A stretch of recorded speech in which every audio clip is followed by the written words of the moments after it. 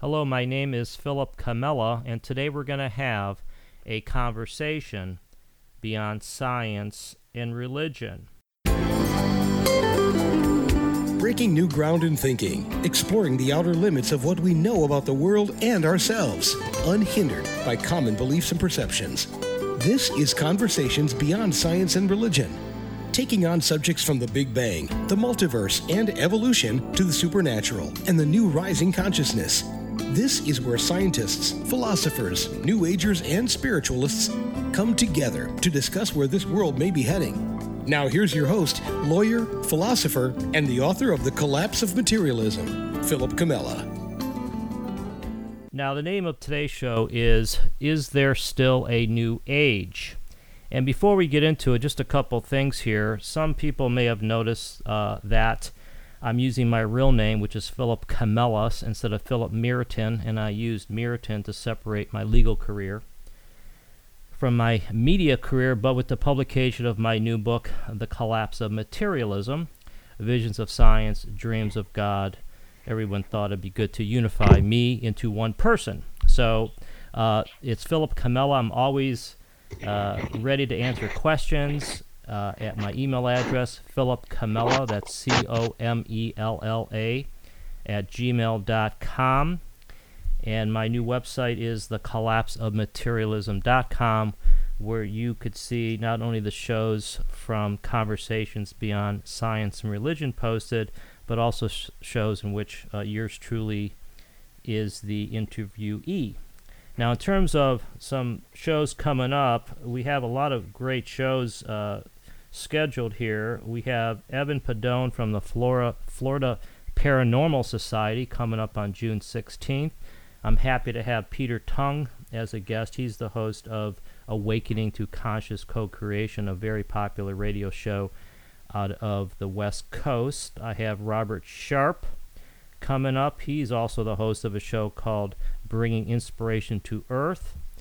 And I've also just been able to book Professor Richard Conn Henry from Johns Hopkins University, who's written a very controversial article in Nature magazine about the mental universe. And I think that by listing the guests, I just wanted to highlight that the purpose of this show is really twofold. I've tried to open minds, try to give a broad perspective on issues out there, from the spiritual world to the scientific world.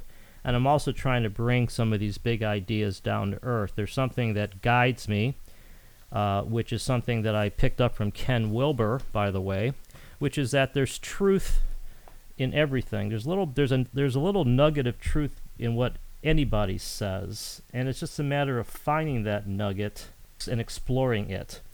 And so that's what I try to do. I don't think it's wise to dismiss categories of people or fields of thought out of hand. We know that from such things as life after death, which seems like a pretty crazy topic until you start reading up on it and realize how many people have had similar experiences that they call life after death, and the publication of Proof of Heaven, written by the neuroscientist who had one of those life after death experiences, I think have given credibility to the field and maybe reaffirming some of the great teachings from the past, such as in Eastern philosophy. Okay, well, turning to today's show, as I said, the title of today's show is There Still a New Age? And I wanted to do this because we've heard the topic New Age a lot, and it's sort of been undefined. A lot of people don't like using it because it brings in certain aspects that don't have a lot of weight in mainstream science.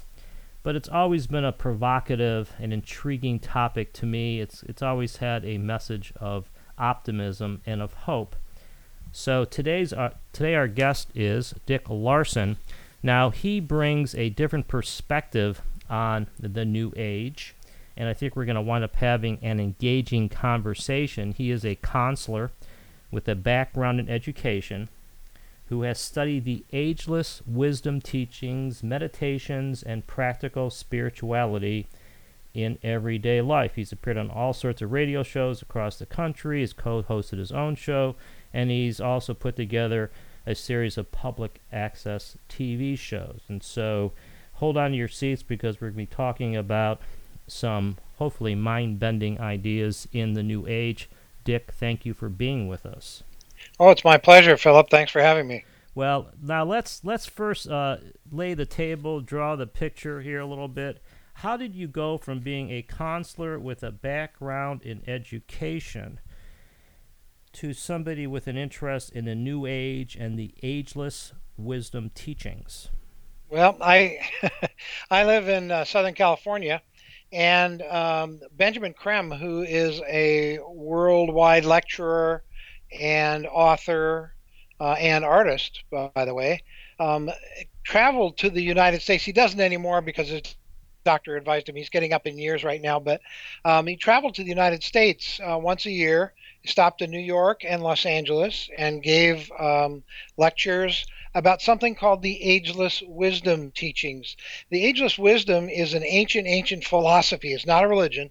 Ancient philosophy so old that its basic truths are said to underlie the major religions of the world. Well, I saw him speak. It was suggested by a friend that I go check him out. I did. I didn't understand everything he said. He talked for about 3 hours, but I was fascinated. So I bought one of his books, which I'm not here to sell books, but they're available on Amazon. And his last name is spelled Creme, Creme. He, by the way, Philip, is the source for the information that I'm going to be sharing with you today, the primary source. And so I got interested. I read his first book, and I thought, okay, this makes a lot of sense to me. I was raised a Christian, and the book was answering questions my religion couldn't answer. And I thought, this is really good stuff. So then I started studying more of the Ageless Wisdom teachings. Alice Bailey was the earlier teacher before Benjamin Creme. She wrote about 20 books in the 30s and 40s. And it just seemed to be practical. It seemed to fit into talking about why we're here on the planet, what life's all about, and in particular for me, what my life was all about and what we can look forward to in the future if any of it is true. Okay. So I got very, very interested and became a volunteer for a nonprofit educational organization called Share International, which Benjamin Creme is created, and have been telling this story now and talking about the Ageless Wisdom teachings for many years. Okay, so there's a lot in what you said, and we're going to try to unpack it because I think this is pretty interesting. In the biggest picture, it's always good to put things like ageless wisdom, spiritual traditions into the flow of human history. We know that from the early Vedanta and the earliest authors of the Upanishads, that there was a fundamental basis for a lot of the same spiritual teachings that we are re-articulating and modernizing in today's world. So when you use the term, and maybe it's Benjamin Creme's term, and it's not really an original term, ageless wisdom teachings, what do you mean by that? Well, the ageless wisdom is an esoteric wisdom, and esoteric means hidden. And it's been passed down mostly by word of mouth for eons, and then finally started getting put into writing in the early days in things like some of the scrolls that have been found, and so on. And then the word of mouth made its way into each of the great teachers who came and ended up starting a religion. Most of them didn't mean to, but ended up starting a religion. And so some of these thoughts got passed into those. The crisis of the ageless wisdom, I'm sorry, I didn't mean crisis. I meant the critical part of the ageless wisdom teachings are called God, what is seen as God's laws, or the laws of the universe, if you don't believe in God, which is fine. The laws of the universe, like the law of cause and effect. In the East, they call it karma. In the West, we call it cause and effect. It's taught in every major religion. As you sow, so shall you reap. Knocking, it shall be opened unto you. Seeking, you shall find. An eye for an eye, a tooth. It's all cause and effect. The scientists call it the law of action and reaction. For every action, there's an equal and opposite reaction. Well, that's one of God's great laws, and that's how we create our lives from moment to moment. We create them by our actions, which cause ripple effects that come back to us. And so that's a basic thing people need to know in life.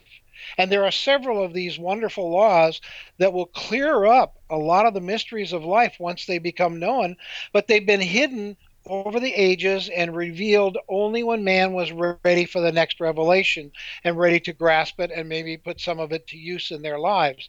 And so it's been hidden, but now is being more and more revealed because humanity right now, the masters of wisdom, the great ascended masters, the humans who have gone ahead of us in evolution and hung around as great consciousness or great spiritual beings have said through these great teachers that now is a good time to start revealing more and more of these laws and of this wisdom. Now, let me tell you what I think makes sense here.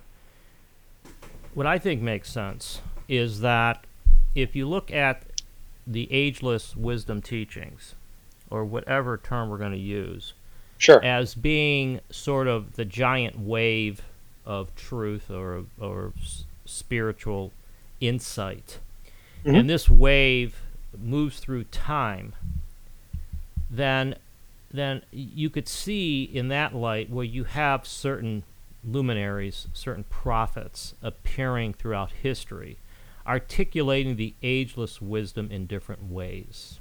Right? Exactly. And so that to me is actually a beautiful concept, because we have to find a way to unite the world's religions. I mean, a lot of people aren't really into it, by the way, into doing that. And as a side note, the Dalai Lama has this notion of compassion, that all religions should show compassion to each other, which I personally don't think goes far enough. I think we have to find a way to unite the world's religions. But that for another day.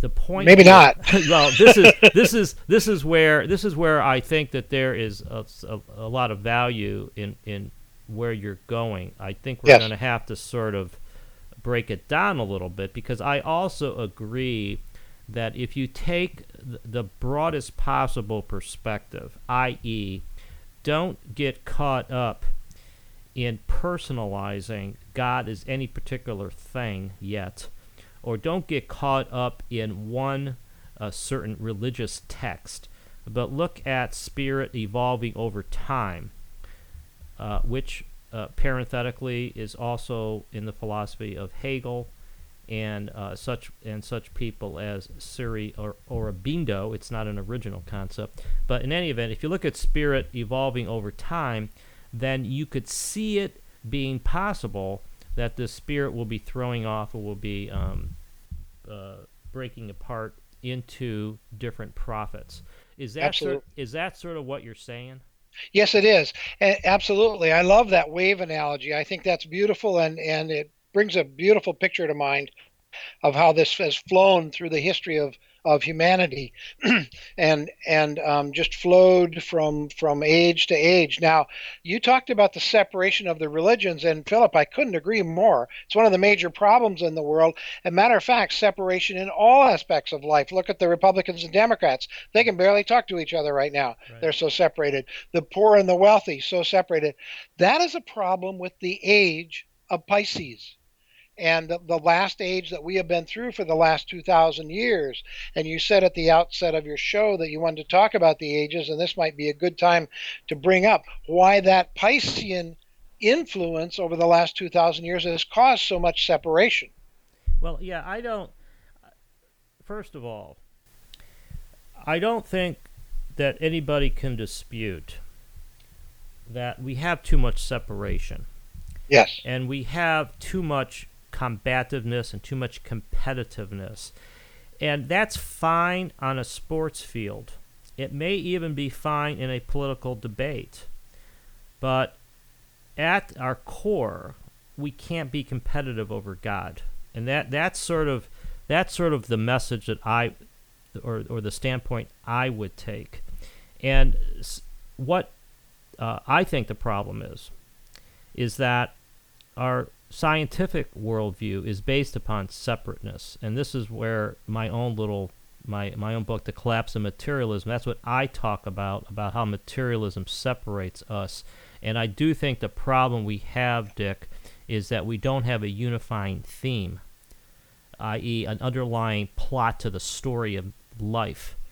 And the ageless wisdom gives us a basis for it, I think. It does. I think, okay, now you sort of segued into astrology a little bit there. Astronomy. Okay, astronomy. Okay. So why don't you talk about, I sort of did a little segue, but I want to come back to the Pisces or whatever you called it, about this is the time for something to occur. So why don't you elaborate upon that? I'd be happy to. Thank you. Yeah, people wonder about this age thing and what does all that mean, and what is Aquarius and Pisces. Well, I'm not going to talk about astrology that's published in magazines and newspapers for entertainment. I'm talking about now astronomy. The scientists call it the precession of the equinox. And here's what happens basically. Now, first of all, I want to say one other thing I didn't say, Philip, and that is that I'm not here to convince your listeners of what I'm saying. I'm not here to cram anything down anybody's throat or anything like that. I just want to offer up my information, and they can take whatever they want from it. If 20% of it makes sense to them, wonderful. I'm happy with that. But I'm not here to convince anybody, just to present this information. So our solar system, and in particular our planet, come into alignment. We're surrounded by the 12 great constellations, these huge, huge heavenly bodies. Each has its own energy, powerful, powerful energies. And we call those 12 constellations that surround our solar system, we call them the zodiac. And about every 2,250, 2,500 years, our planet comes into alignment with one of these constellations, and it goes in order around the zodiac. For the last 2,000 years, we have been in alignment with the great constellation Pisces. When we're in alignment with one of these constellations, we say we are in the age of whatever that constellation is. So for the last 2,000 years, and if you go up to any astronomer, they will tell you about the precession of the equinox and how we come into alignment with these different constellations. Well, the primary energies of Pisces, according to the ageless wisdom, are individuality and dedication to an ideal. So those energies have been pouring into our planet, and consequently, Philip, into humanity for the last 2,000 years. Dedication to an ideal, the ideal of freedom, is what kept the world, saved the world, and defeated Hitler and the Axis powers in World War II. Individuality, man has come out of the herd over the last 2,000 years and been able to stand up and speak for themselves. These are important developments in the history and the evolution of humanity. However, the individuality has been overemphasized by humanity, and unfortunately, people become dedicated to their own ideals rather than to general ideals. And so we have the Christian religion alone has over 200 different groups, 200 different Baptists, Protestants, Roman Catholics, and so on and so forth.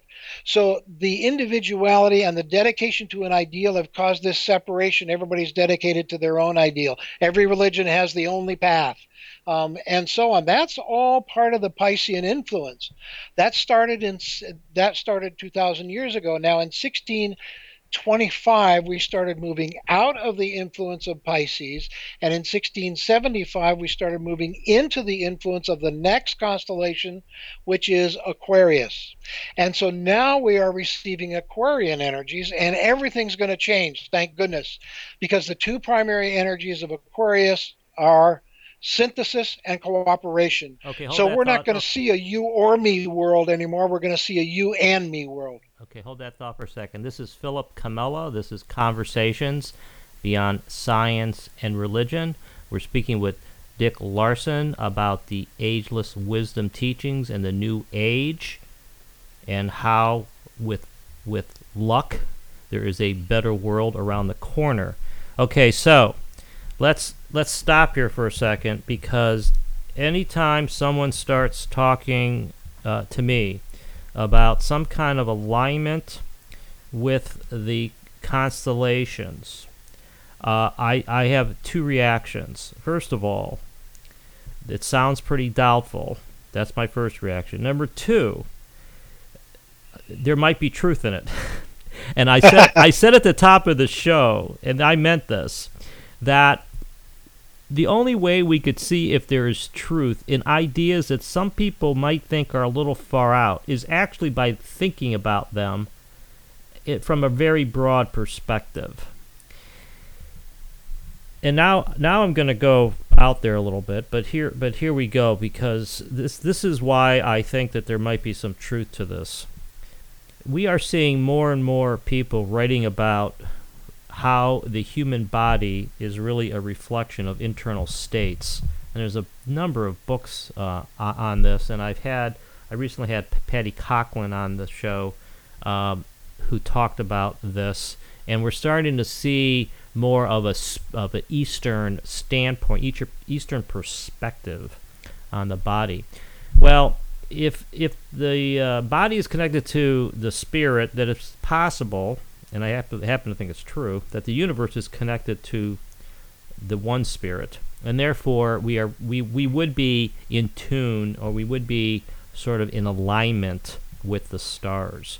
And so even though it is so radical in the scientific worldview to hold this perspective, because of course in the scientific worldview, the stars are random creations that came at us, and anybody who would talk about being in the age of Aquarius in a scientific classroom would be shown the door.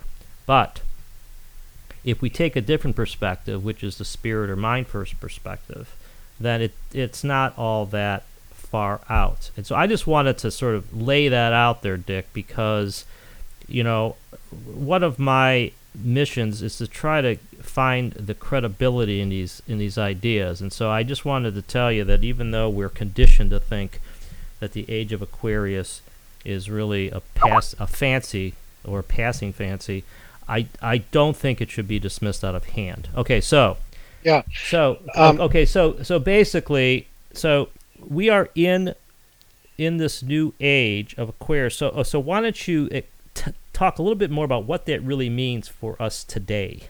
Sure.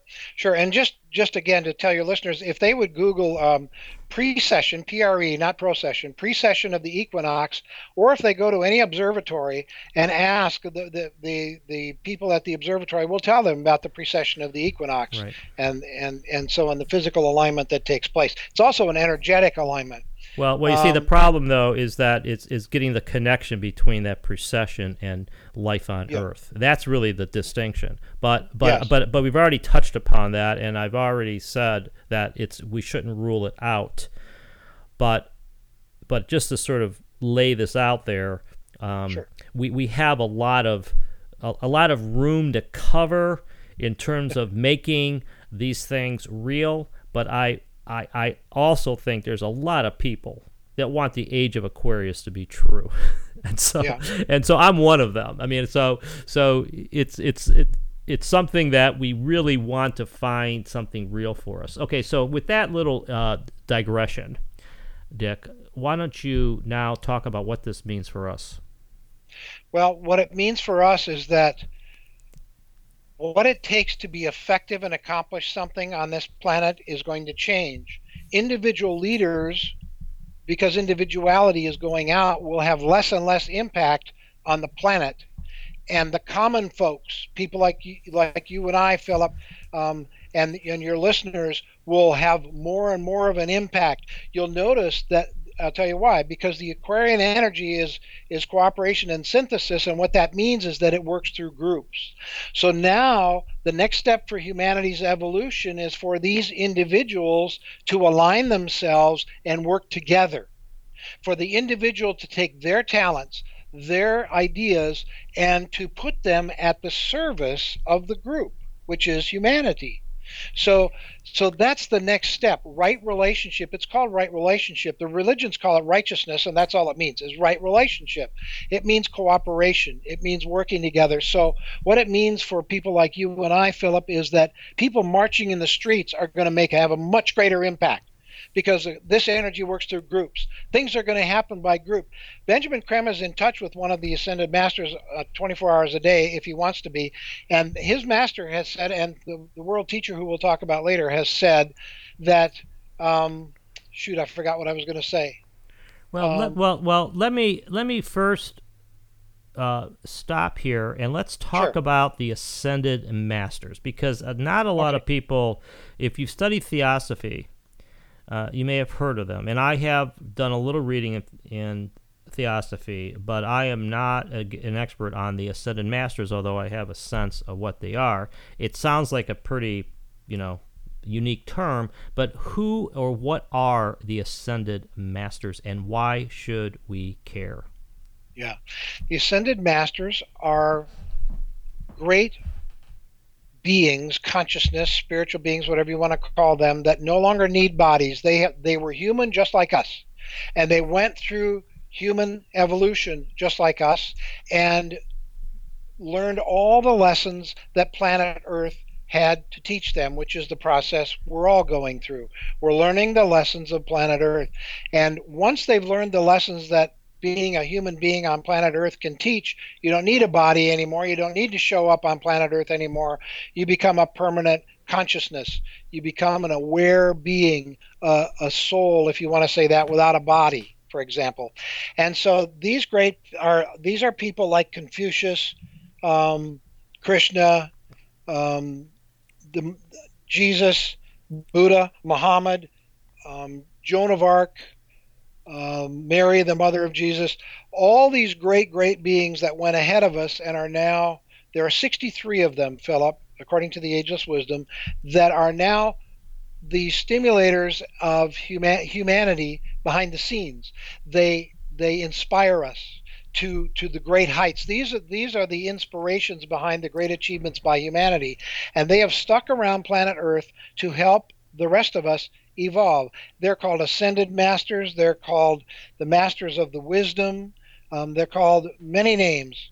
And the spiritual hierarchy, the kingdom of souls, the lords of compassion, they're called that. They're called masters, by the way, Philip, not because they're masters over us, but because they're masters over themselves. And they've shown us where each of us are going to go as we complete our evolution on the planet here and become permanent consciousness. Well, they have inspired the great teachers of the past. And so they are, if somebody believes in God or all the intelligence of the universe or all the love of the universe, they represent that great being or that great awareness for humanity on planet Earth. Yeah, okay, so there's two parts to this that we need to cover. First of them, anytime someone talks about ascended masters or grand spiritual beings, the next part of it would be who is in touch with them. And that, I guess, is going to be Benjamin Krem and maybe others, and we could talk about that. But it reminds me of the statement, and I forget who said it, but it was something like, it could have been Nietzsche. It was something like, if God didn't exist, man would have to invent him. And sometimes I don't know whether we use these concepts such as ascended masters to inspire us, whether we create them to inspire us, that the inspiration is really coming from somewhere inside of us, or whether such whether such beings really need to exist. That's really the big question that I always have. And frankly, Dick, I don't know if that question can be answered. I don't know, because I think that I don't know whether we need to have these beings really exist. And I'd like you to, or let me ask it very directly. Do you think these beings really exist? Absolutely. Okay. And what leads you to that conclusion? Okay. Several things. Okay. First, the ageless wisdom says that, and all the major religions and philosophies basically say humanity is made up of four aspects: physical, emotional, mental, and spiritual. Physical, emotional, mental, and spiritual, which not coincidentally is the direction of the evolution of humanity. First we developed physically, animal man, then emotionally, and then we finally got the germ of a brain and a mind, and now we have a mind, and then spiritually, we are discovering that we're spirits. We're not humans having spiritual experiences. We're spirits having a human experience. That's what we're starting to discover. When that happens, humanity wakes up, and the masters can approach us. And Philip, that's what's going to happen. So it's a great debate, and you're right. You can't prove it, but they're coming forward now. There are 13 masters right now that have taken physical bodies, and your listeners will see them on TV. They'll see them walking among them, teaching for the next 2,000 years. They are coming back for the first time in 98,000 years. They're coming back and taking physical bodies to bring to us the next revelation and to help us get back on track, because we have lost our way. Today's great spiritual crisis is that we have forgotten who we are. Like I said, we've forgotten that we're spirits, and that spirituality affects all aspects of life: social, political, financial, healthcare, business. So these great beings are the ones who inspire our soul. They touch our soul, and our soul is connected to our mind. The mind interprets the message of the soul and says, I think maybe I'm supposed to do this. We can call it a conscience. We can call it whatever we want. Those inspirations, the great discoveries of humanity, those come from the masters. Now, I can't prove they're here, but they will be walking around. I've been told that I have spoken to several of them. And I bet you have too, or we probably wouldn't be doing this interview. They appear as normal people, and they can do this anytime they want to. They can appear as an ordinary person, a homeless person, a man, a woman, a child, African American, Asian American, Caucasian, whatever.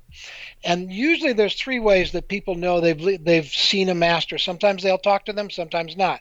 It's usually very brief, but there are usually three reactions people have. Number one, there'll be something in the eyes that just touches them very, very deeply that they've never felt before.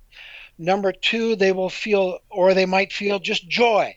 Their heart will just leap for joy. They feel like their feet aren't touching the ground for a few minutes. They don't know where this joy came from. Or they'll feel tremendously loved, one of those two. One of the third ways is that they will have an ordinary experience, but they can't get it out of their mind. They ran into a homeless person and saw him, and they made eye contact, and he walked by him, but they can't get that person out of their mind. That was probably a master. They usually come to teach us something. The obvious message would be that no matter what we look like, no matter what our financial status, we're all sacred. Okay, so we're all spirits. Okay, this is Philip Comella. This is Conversations Beyond Science and Religion. We're speaking with Dick Larson about the intriguing topic of the Ascended Masters. Now, let me. There's some questions that are just shining out there.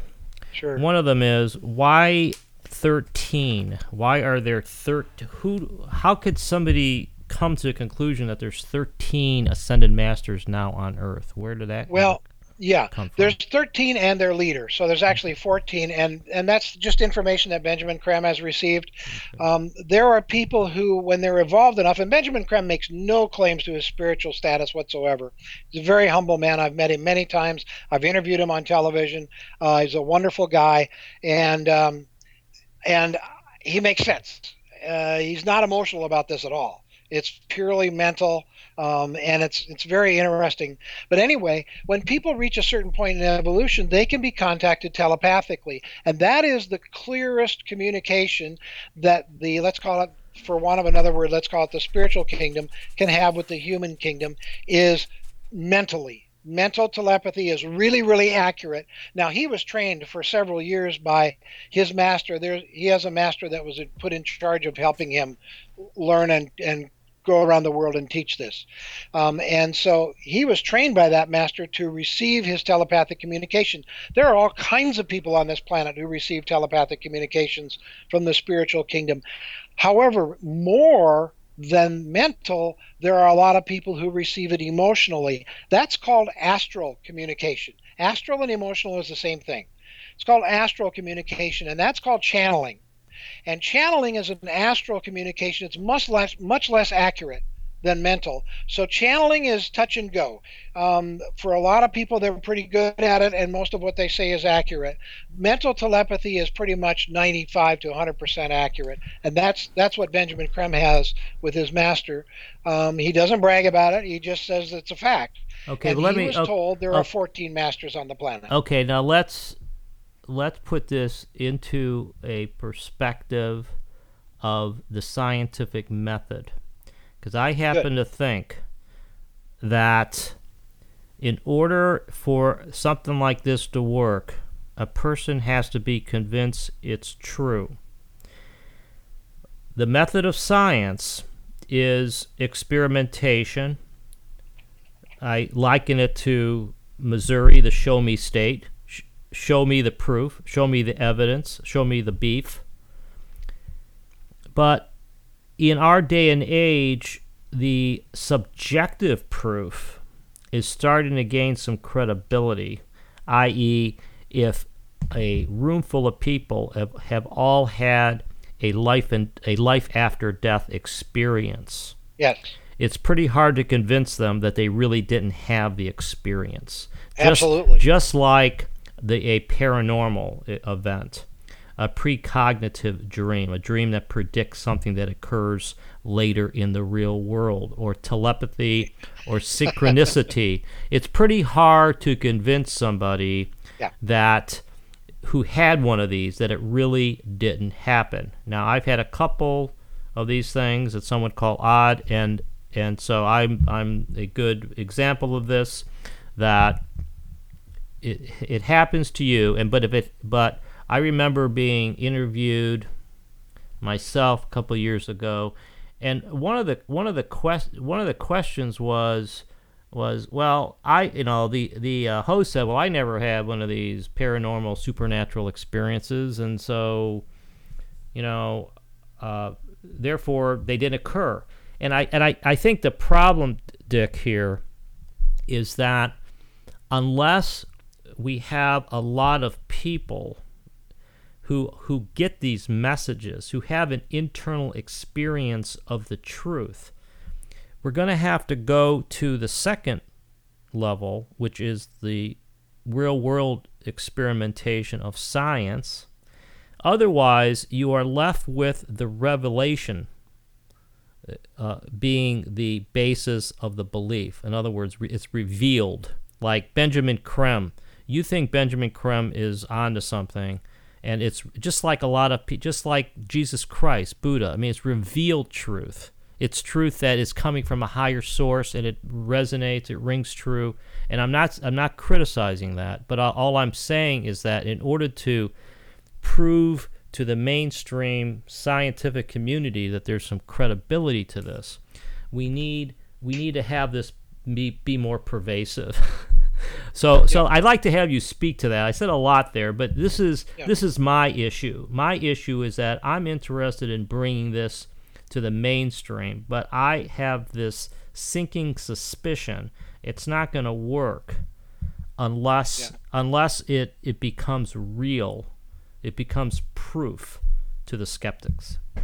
Yeah, I would agree in large part with that. You said, however, at the beginning that in order to make this work or whatever, that in order to have that contact, that you have to be convinced it's true. And I would see that a little bit differently, Philip. I would say that you need to be open to its possibility. Okay. Because once a person is open to its possibility, then they can have the experience. I see. And not deny having had it. If they're closed, even if they have it, they're going to deny it or not recognize it. And so, the saying, Benjamin Creme in the Ageless Wisdom says, there's an old saying that says, many are called and few are chosen. And it really should be, many are called, but few respond. Yeah, that's good. Yeah, that's good. Well, yeah, I mean, there's been a number. I would agree with that, but there's been a number of people that have converted. My guest coming up in a couple of weeks, I think Richard Kahn Henry, professor at Johns Hopkins, He comes out of the traditional scientific community, but he's convinced that the universe is mental, is mind centered. And there's Anthony Flew.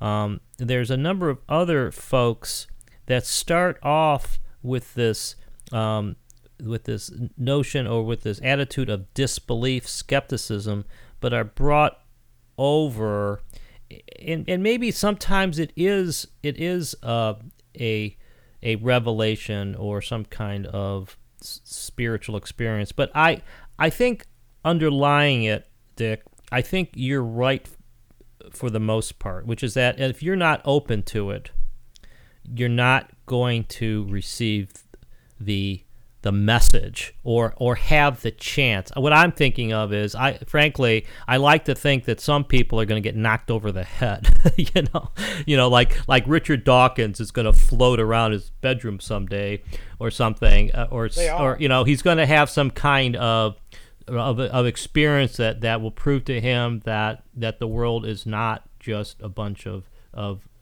selfish genes, by the way, in motion. So anyways, this is really good. Now, may I comment? Yeah, go ahead. In terms of it's all science. The Ageless Wisdom says it's all science. It says miracles are science we don't understand yet. That everything is energy, everything is vibrating, everything is physical energy. Everything is not physical in terms of solid physical, but vibrating, alive. We know that even in concrete, there are electrons spinning around the nucleus of atoms. Science has proven that everything is vibrating and everything is moving. Concrete vibrates slower than liquid. Liquid vibrates slower than gases. Well, there's a level above gases of physical too, which we haven't talked about yet. The scientists have finally discovered it. They call it dark matter. The Ageless Wisdom calls it etheric physical. It's physical like gas that we can't see, but it's higher than gas. But it's equally physical. Our instruments can't measure that yet. They're too crude. So everything is science, but most of it we haven't discovered yet. And it's like spirituality. Meditation is science, which it's a transfer of energy. From meditation is receiving energy, prayer is sending energy. It's all energy, it's all physical, it's all science. You talked about experiencing it. Yes, experiencing it is critical. By the way, one of the most common ways for the spiritual kingdom, the masters of wisdom, to contact humanity is in dreams. In the religions, they called it visions. It was nothing more than dreams.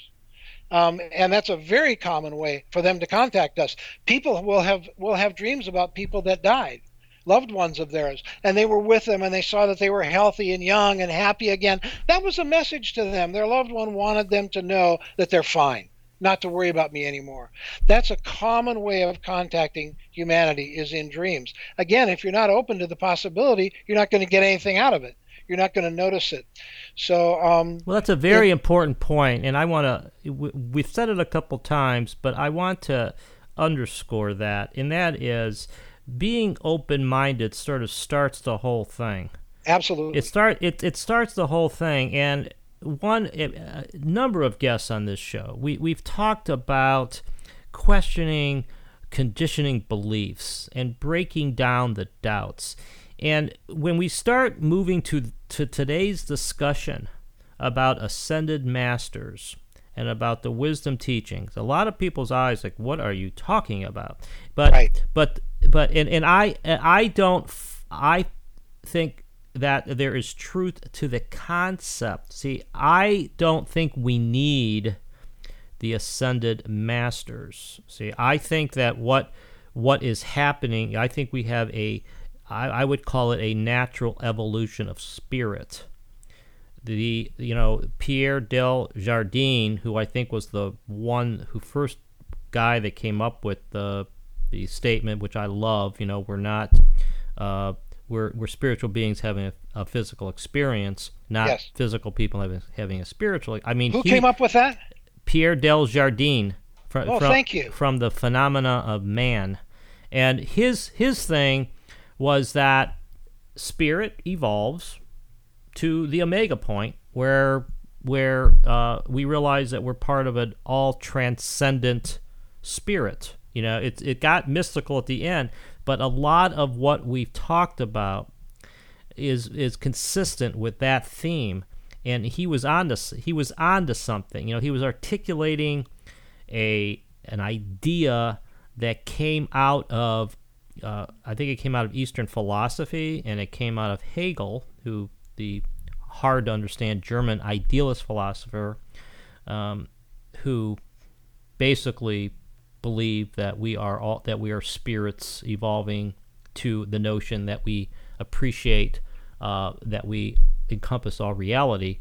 But all these guys are sort of saying the same thing, and that's sort of that's why I think there's truth to this, Dick. And my thing is trying to connect the dots, and not just viewing what you're saying as some kind of outlier out there. This is the wisdom teaching of Maitreya, whatever the Maitreya or Benjamin Creme. Yeah, Maitreya or Benjamin Creme. This is, I think it's better viewed as being, here is another perspective on the ageless truth that we are spirits evolving to a higher point. I mean, that's sort of where I go with this. This is Philip Comella. This is Conversations Beyond Science and Religion. We're having a wide open discussion here with Dick Larson about the ageless wisdom teachings. Now, okay, we've covered a lot of ground, at least in one way, but let's try to bring this front and center here, Dick, because one of the great things about the quote-unquote New Age is that it sounds like a better place than the Old Age.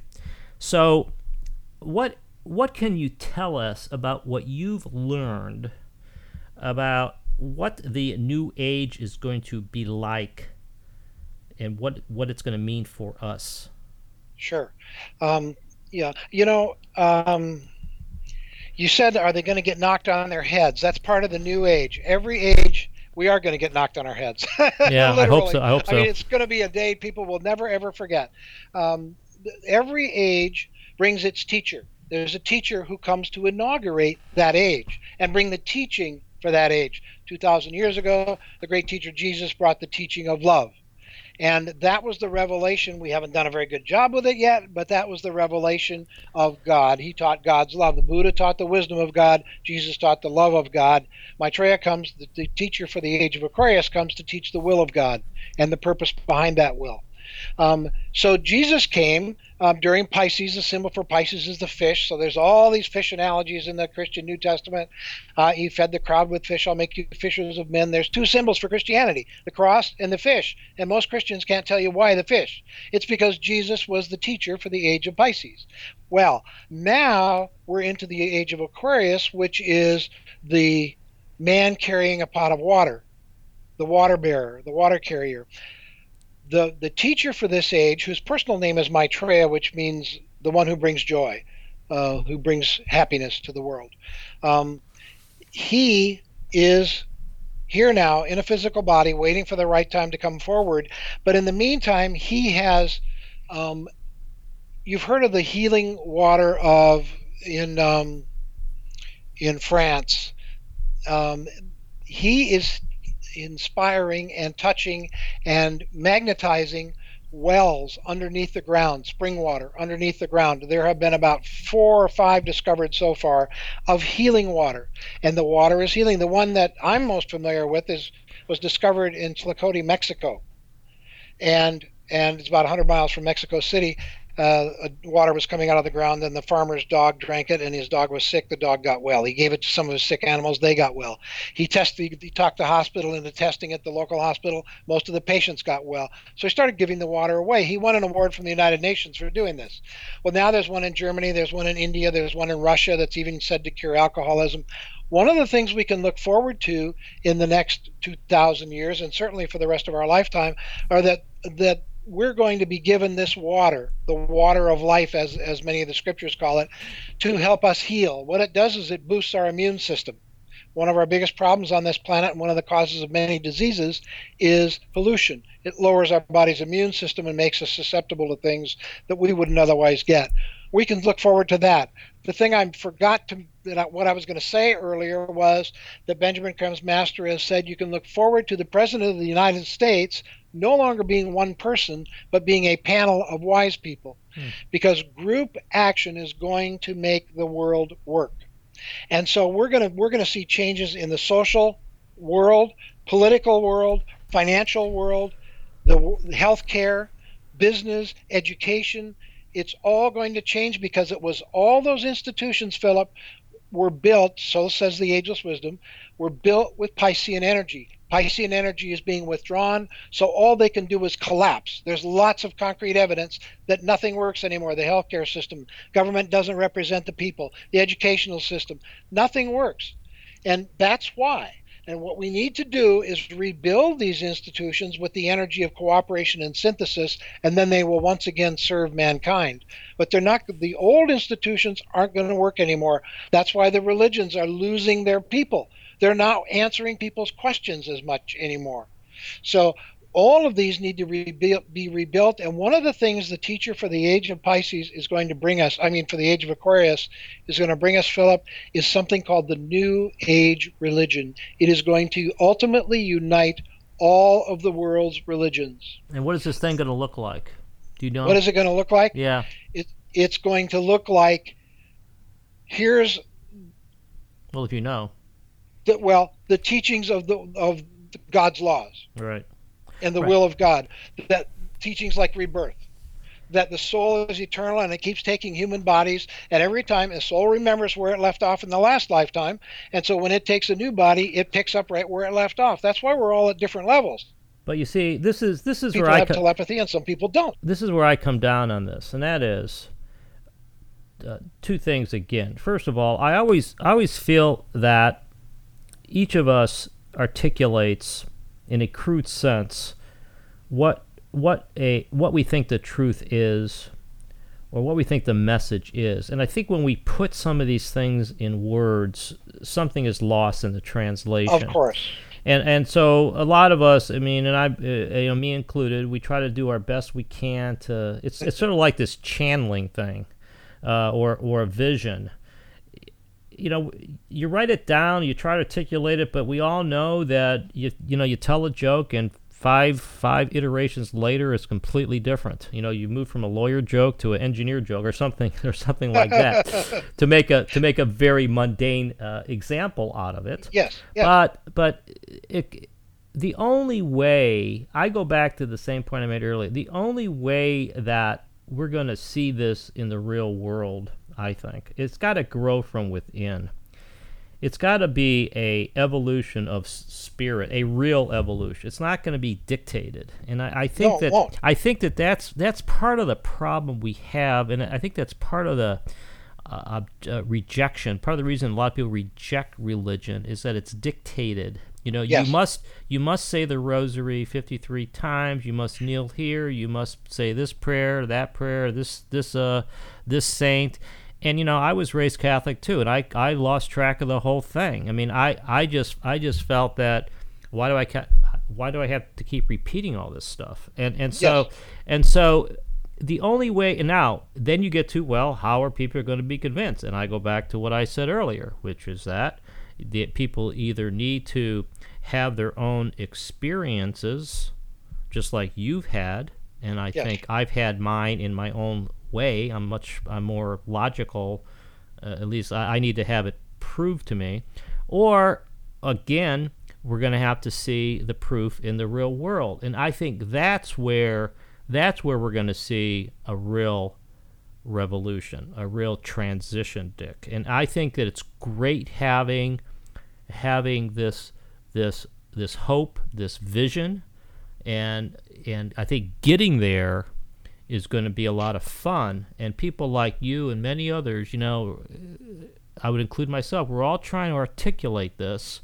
Right. But I've come to the conclusion that there's not going to be, there might not be a massive revelation. It might be, it very well is going to be something where it happens naturally. And so maybe you could respond to that, because what do you think about this transformation? Is it gradual? Is it sudden? I mean, what does Benjamin Creme say about all this? Yeah, it's very gradual, and it is from within. It absolutely is a spiritual evolution. Evolution. The big planet says everything comes out of spirit and becomes physical, and everything that's physical will ultimately return to spirit. That's like the big plan. Right. The process of becoming physical is called the process of involution. The process of returning to spirit is called evolution, and that's where we're at. We're in the process of becoming more and more evolved, more and more spiritually awake.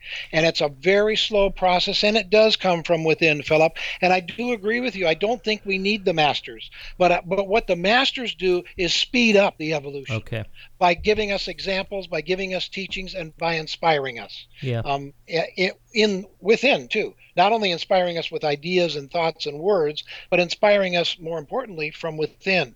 That sense of being touched by something, and knowing it just because you know it. You can't prove it, but you know it. Well, I think that's one of the biggest problems when you think about it. We don't really have, I don't think, any respected spiritual teachers. If you look at what we in the U.S., who is there that speaks to everybody? I mean, nobody. The Dalai Lama is out there. I mean, he's a great guy, and he's his heart is definitely in the right place. But he's viewed as an outlier by most people in this country. We have the TV evangelists, we have the Roman Catholic bishops, we have some Muslim leaders, but we don't have a Martin Luther King type of person that speaks to the common spirit in everybody. And so I sort of agree with you. We need leaders, and maybe the ascended masters fit that bill, but they're going to have to be real. They're going to have to. They're going to have to. They're going to have to be. I mean, I want to say the only person that. Well, I didn't want to say Oprah, but there's very few people that even would fit the bill. Yeah. There's nobody that we know right now that's well known, that is a master. I can just say that right off the top of my head based on my information. Right. The masters are teachers. That's what they come to do, Philip. They come to teach. I've got something in my throat. I'm sorry. And so they're going to be masters in every area of life, walking among us, and they're going to make suggestions. Our free will is sacred. They will never infringe our free will and tell us what to do or make us do anything, ever. All they'll do is suggest. And most of their suggestions won't come until we ask the questions. Ask and it shall be received. That's how they operate. They don't operate by command at all. They're just loving and generous and gentle and free. And so there'll be a teacher that will help us in the political field. There'll be a teacher that will help us in the financial field. Money is a spiritual tool if used correctly. There's nothing wrong with money. Yeah. But money has become God right now. Right. And so that's a problem. There'll be a teacher in the healthcare, a teacher in education, a teacher in the different religions, until the religions ultimately fold into one. And that will happen as a natural process. The world teacher isn't going to come and say, here's the religion you need to believe in. No. This is going to evolve over 50, 100, maybe hundreds of years. It will evolve into the New Age religion, which will be an understanding that we're all one, and that we're all spirit, and we're part of the great spirit of the whole universe, and that we're all connected, and that when we hurt one of us, we hurt ourselves, that kind of thing. That those kinds of things. So the teachers will be teachers, literally. They will be teachers. They're going to make suggestions, and we can either follow their suggestions or not. It's totally up to us. Yeah, it's really a great topic, and we're running out of time here, but I think that the point I would make right now is that we have a model that is the closest thing to this, which shows what could happen. That is the teaching of creationism in schools, how controversial that is. And I'm not sitting here saying that creationism should be taught. I do think it should be read about and treated as something to understand as opposed to just something to ridicule. But where I'm going is that this ageless wisdom needs to be taught in the schools. It needs to be it needs to be part of the curriculum. I don't. It's pretty hard. I mean, I have an article that I published. I forget where I published it at, but it's. I think it's called "We Can Never Rise to a More Spiritual World If We Only Teach Our Children About Materialism." I have this thing about materialism, but you can't if we go to school and all we hear about is materialism and about economics and about the Big Bang and dark matter and string theory and how we're all descended from the apes and we're a result of a random explosion. It's pretty hard then to snap out of that and start thinking that we're unlimited spiritual beings. I mean, I think that that's really the challenge we have is that in my own mind, we're not going to get there until we change the curriculum, and that is going to take a while. But I like your emphasis on the Ascended Masters being folks that will accelerate change, because I do think we need to do as much accelerating as possible. So, they will speak very simply to us. Yeah, so I'd like to thank you, Dick. The hour has gone by extremely fast, and I think we accomplished what I set out to do, which is to open minds to a different perspective on this. And I think at the end of the day, what we see here is that we could view this rise in consciousness from so many different perspectives, but at the end of the day, the result comes out sort of the same, which is that we need to lead to a place where all religions can find truth, and where we could join together in a united theme that means something for all of us. This is Philip Comella. This is Conversations Beyond Science and Religion. Thank you for listening. We'll see you next week. You've been listening to Conversations Beyond Science and Religion, hosted by Philip Comella. To find out more about Philip and his book, The Collapse of Materialism, visit thecollapseofmaterialism.com.